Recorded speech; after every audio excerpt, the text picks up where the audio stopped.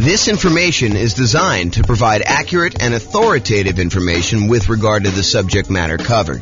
It is offered with the understanding that the presenters are not engaged in rendering legal, accounting, or other professional services. If legal advice or other expert advice is required, the services of a competent professional should be sought. Welcome to the Omaha Real Estate Investing and Real Estate Financial Planning Podcast. Learn all about investing in real estate in Omaha, Nebraska, with a combination of real estate financial planning and modeling with numbers specific to Omaha. Plus, syndicated, more generalized recordings of live and pre-recorded real estate investing classes. Not all of them specific to Omaha. Be sure to stay tuned after the podcast for a message from our sponsors. Well, good morning and welcome, everyone. I am your host, James Orr, and today we're continuing with the series we have on improving cash flow. We find ourselves in a market where prices have gone up very rapidly over the last few years, maybe not so much in the last year or so since interest rates have gone on a tear, but interest rates are up a lot, and rents are up, but they're lagging a little bit behind what the increase in price and the increase in interest rates have done to cash flow, such that cash flow is not as great as it was if you were acquiring the same property a year ago as it is today. And so cash flow has become more important than ever, and yet harder to attain than ever. And we need some additional strategies to improve on that cash flow. And so this is the series we've been doing on how to improve that cash flow. And we've covered so far a bunch of the different stages of acquiring a rental property or owning a rental property. And I've broken out how to improve cash flow into those various stages. So for example, we covered all the different strategies you can use to improve cash flow or cash now when you're searching for properties. We've already covered that in a previous class. We've covered all the strategies to improve cash flow when you're financing the property. We've covered the strategies when you change the strategy that you're using and when investing, going from short-term rentals to long-term buy and hold, or, renting out, house hacking, or something like that. So we talked about all the different strategies you can change to improve cash flow. Talked about improving the property to do cash flow. We've talked about how to improve cash flow during the stage when you're marketing the property for rent. And we've talked about all the ways to improve cash flow when you own the property. Now we're going to talk about the last section, which is all the different ways to improve cash flow when you are renting the property.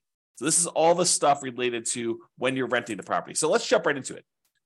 I've broken down this stage into 5 different subgroups. So for example, I have a subgroup for when you add different services, when you add additional services, or when you add done for you services. I have a subsection for charging appropriately, billing back tenants for the things that they really should be paying for, or tiering rent by credit score, or collecting pet rent, things where you are not necessarily charging your tenant appropriately for doing that. I've got a whole section on convenience billing, changing the frequency of when you bill, getting them on or off auto pay, giving them a discount for on-time payment versus charging a late fee, and changing the term of when you do bill as another example of convenience billing. Then we've got a whole section on timing, giving them notice starting early to test high rents and renewing during peak season. And then finally, there's a miscellaneous section for making sure that your tenants have renter's insurance. And so let's jump right into those because I want to make sure we get them all covered, and I have a few things to say about each one. All right, so let's talk about the group of adding services. And I think these two are related. There's the additional services that you can add to offer to your existing tenants where you can increase your rent. So as a really simple example, can I add a high-speed internet and charge extra for offering that as an additional service to my existing tenants?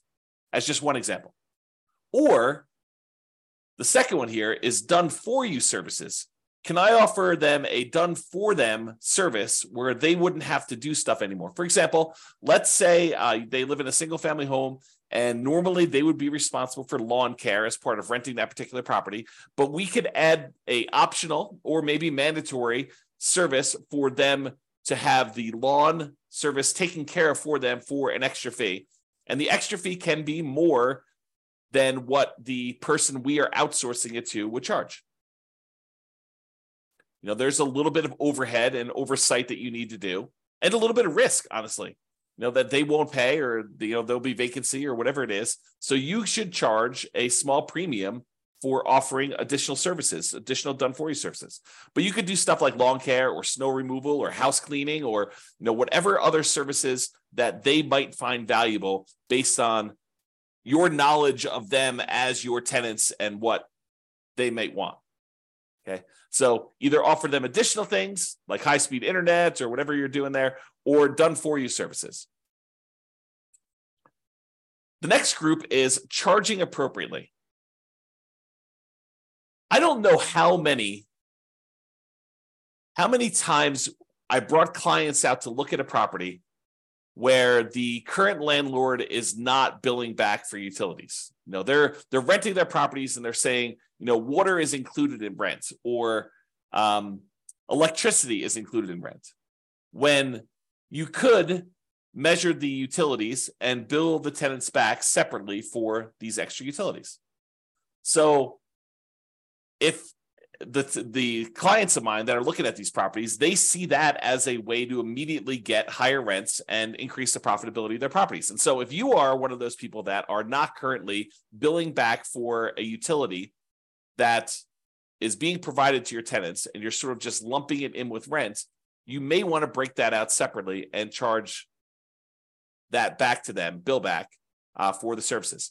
And these can be things like things that are already included in an HOA fee. So, for example, there are some neighborhoods around here where the homeowners association includes garbage pickup as part of the HOA fee. But garbage service is something that typically tenants would pay for. And so I think you could, and definitely check with your attorney on these things, don't believe me, but I think you can and should break out the cost of what it would cost them to have the garbage and charge that back to offset some of the expense you have as part of the HOA fee that you're already paying to get the tenant to pay for their own garbage service. Or things like in our area, we have a thing called non-potable water, where we can use that water in order to water the lawn. However, it's not drinkable water. It's only used for watering the grass and sprinkler systems and stuff like that. And so sometimes there's an extra fee for use of that water. It's usually cheaper water than getting it from the city that is drinkable water. But your tenant is responsible for watering the lawn, and they should be paying for that service. So you should bill it back. Another example is electricity. Or if you're already grouping water in, if you only have one water tap coming in, you've got a 12-plex. A lot of times landlords are saying, hey, look, the water is not metered individually, so I can't go and charge that. No, I think you can actually prorate it. You can make it so that it's divisible by the number of units or by the number of people that live in the unit. Talk to your property manager or your attorney to make sure that that's legal in your particular area, that it's justifiable that you can do that. But I think that's completely valid. What about tiering rent by credit score? It's a controversial one in some ways, right?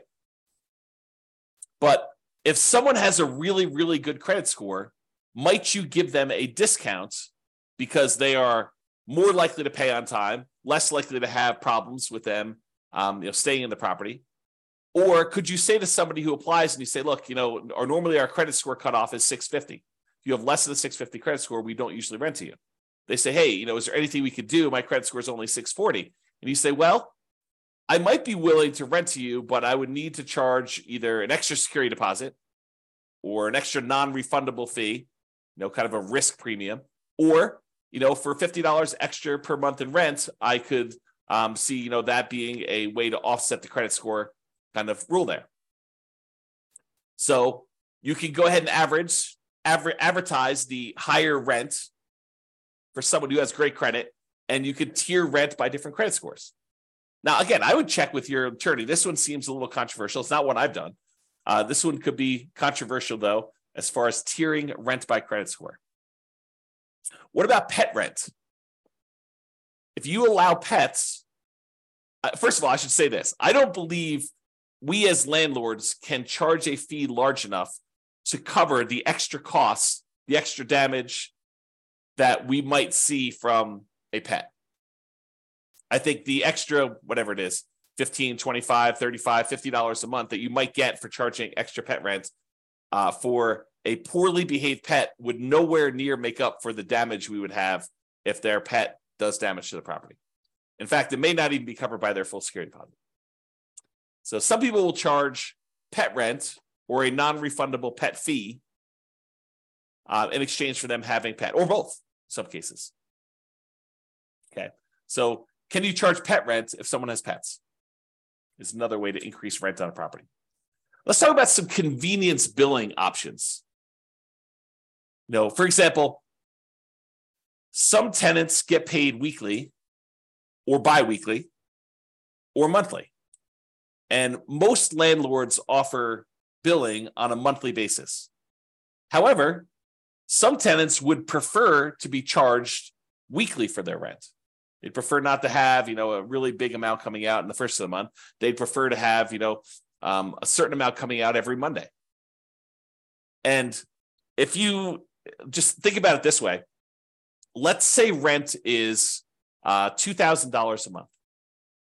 And so $2,000 a month, normally if you charge monthly, you'd be collecting $2,000 times 12 or $24,000 a year in rent. But what if you offer the tenant an option?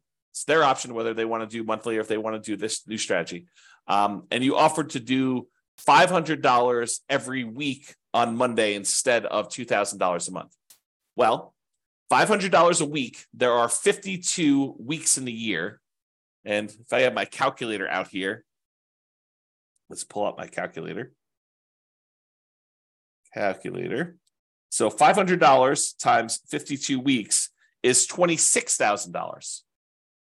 So instead of charging them $2,000 a month, you charge them $500 a week. They get the convenience of paying weekly if that's how they prefer to pay. And you actually end up increasing your rent by about $2,000 for the year, or you divide it by 12, about $166 more per month on average. If instead of doing that, you could do it also bi-weekly. You could say every 2 weeks, which is when they might get paid, 2 weeks on the Monday following the Friday payday, give them a chance to have the money hit the account and clear and everything else. And then on Monday, you auto pay for $1,000 instead of the $2,000 a month. Okay, so that's an option. What about auto pay? Auto pay could be considered a convenience. And so you could charge a small fee for auto pay. Or if you have problems collecting rent, maybe you say, hey, look, there's a convenience fee or a inconvenience fee of me having to manually accept your checks and process them. And sometimes they bounce or whatever it is. And so you could charge a fee for people not being on auto pay. Right. So you could go either way with that, depending on what is going on in your marketplace and with your particular properties as a way to increase income from the properties. And, some of these strategies, as I think about it, some of these strategies are ways to increase income, but some of them are just to be paid for the time you're spending doing things that you might not have from other tenants. Right? Like if you had tenants that always paid on time, you wouldn't have to worry about charging them, for having to chase them down when their check bounces or, they're late on their payment or whatever it is. So, charging a fee for them manually paying instead of being on auto pay is really just recapturing some of the work you're already doing. It's being paid for the work you're already doing, extra work that you're already doing that if they paid on time wouldn't be an issue. If they were on auto pay, wouldn't be an issue. Instead of having a late fee in your lease, some landlords prefer to offer a discount for on-time payment. So the way that this could work is, let's say rent, if you pay on time, is $2,000 a month.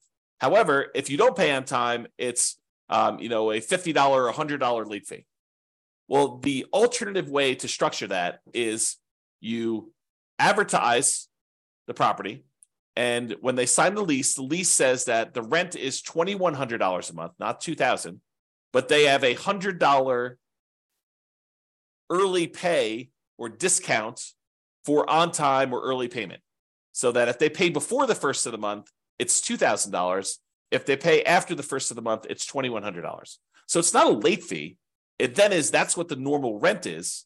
However, if they pay on time, they actually get a $100 a month discount.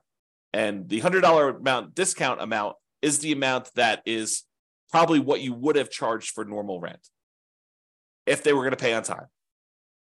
Okay.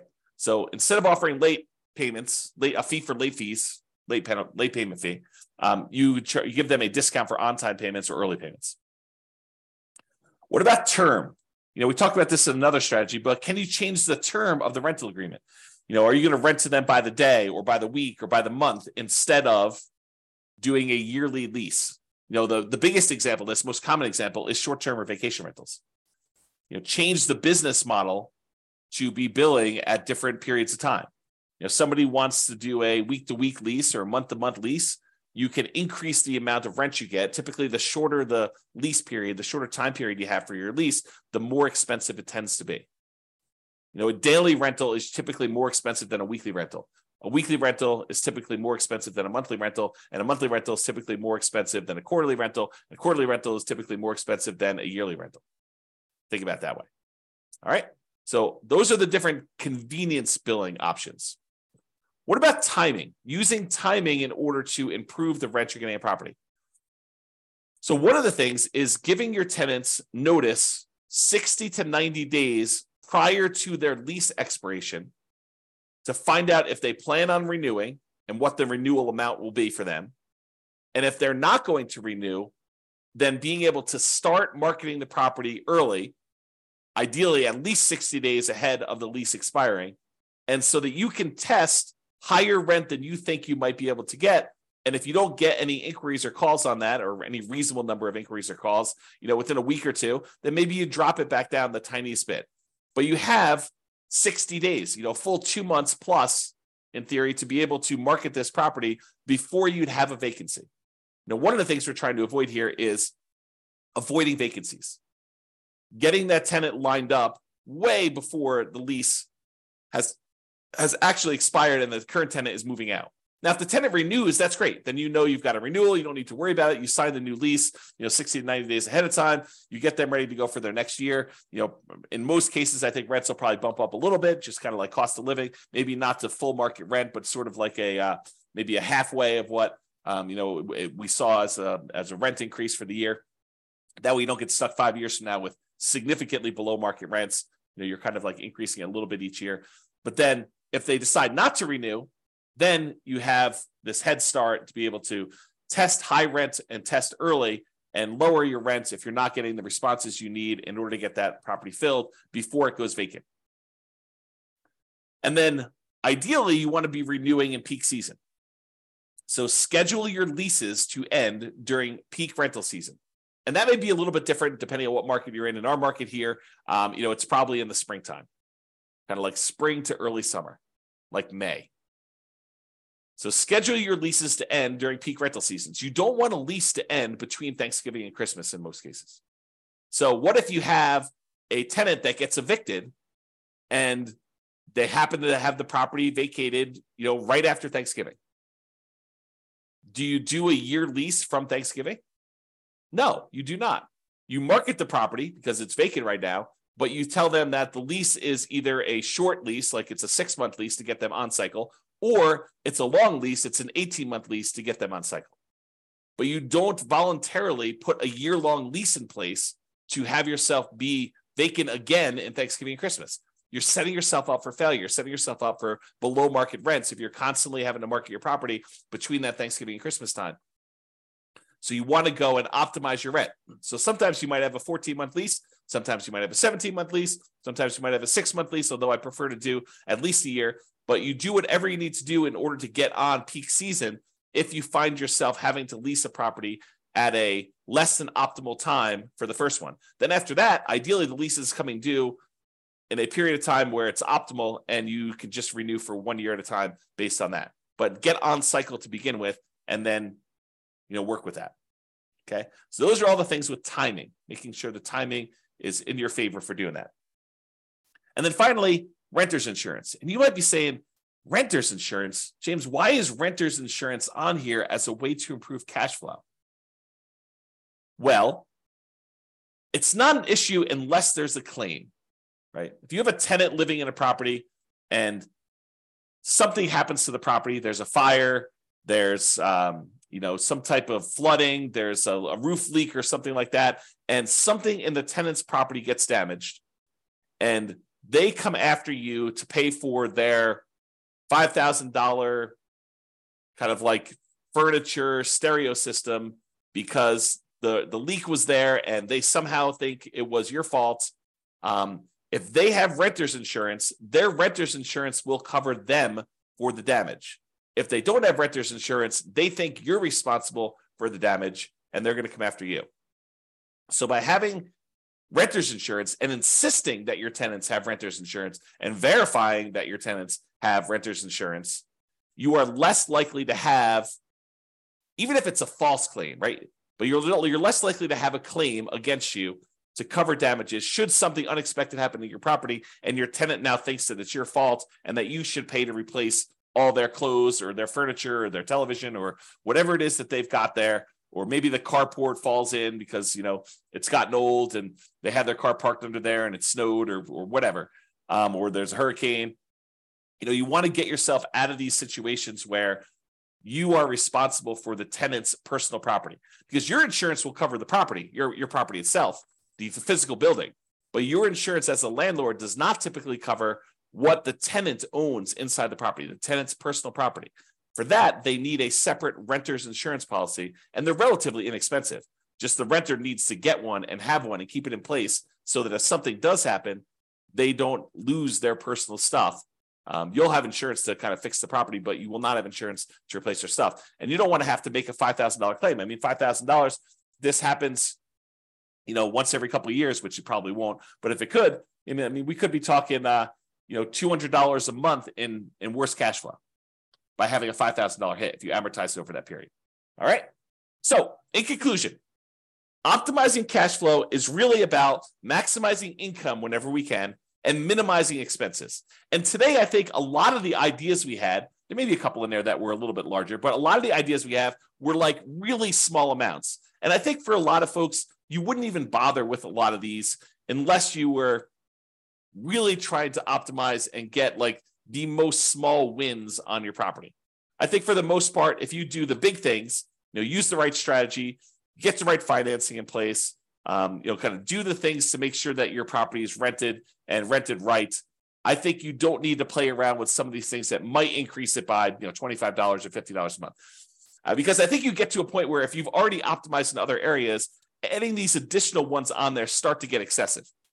If rent was $2,000 a month, and you've done a couple things to kind of bump it up to $2,050 or $2,100 or maybe $2,150, if you think you're going to add another thing on there that's going to get you an extra $35 or whatever it is, I think it's harder and harder to do those extra amounts. The further you get away from kind of like the range of rents that you're getting, the harder it is to get those additional wins, additional improvements. Okay. So there are things you can do on properties you already own that will improve your cash flow. It's sort of what we talked about today. It is better, in my opinion, to take a more holistic approach, look at all of the different stages, look at all of the different ways that we can optimize, and pick the ones that make sense for you and your particular situation and your particular properties. All right. That's all I got. I hope you've enjoyed this particular class. Have a great day. Bye-bye for now. With home prices up, mortgage interest rates up, and rents up, but not quite enough to counteract the higher prices and interest rates, cash flow on rental properties in Omaha is harder than ever. Book a call with the Real Estate Financial Planner to apply our proprietary 88 strategies to improve cash flow on your rentals. See the show notes for a link to schedule your call and improve your cash flow today. If you're a real estate agent, lender, or professional in Omaha that wants to help our real estate investor listeners, consider reaching out to learn about collaboration opportunities with this podcast. We'd love to add more value to our listeners by having you assist our investors buy, sell, and finance their real estate investments. See the show notes to schedule a call to discuss collaboration opportunities.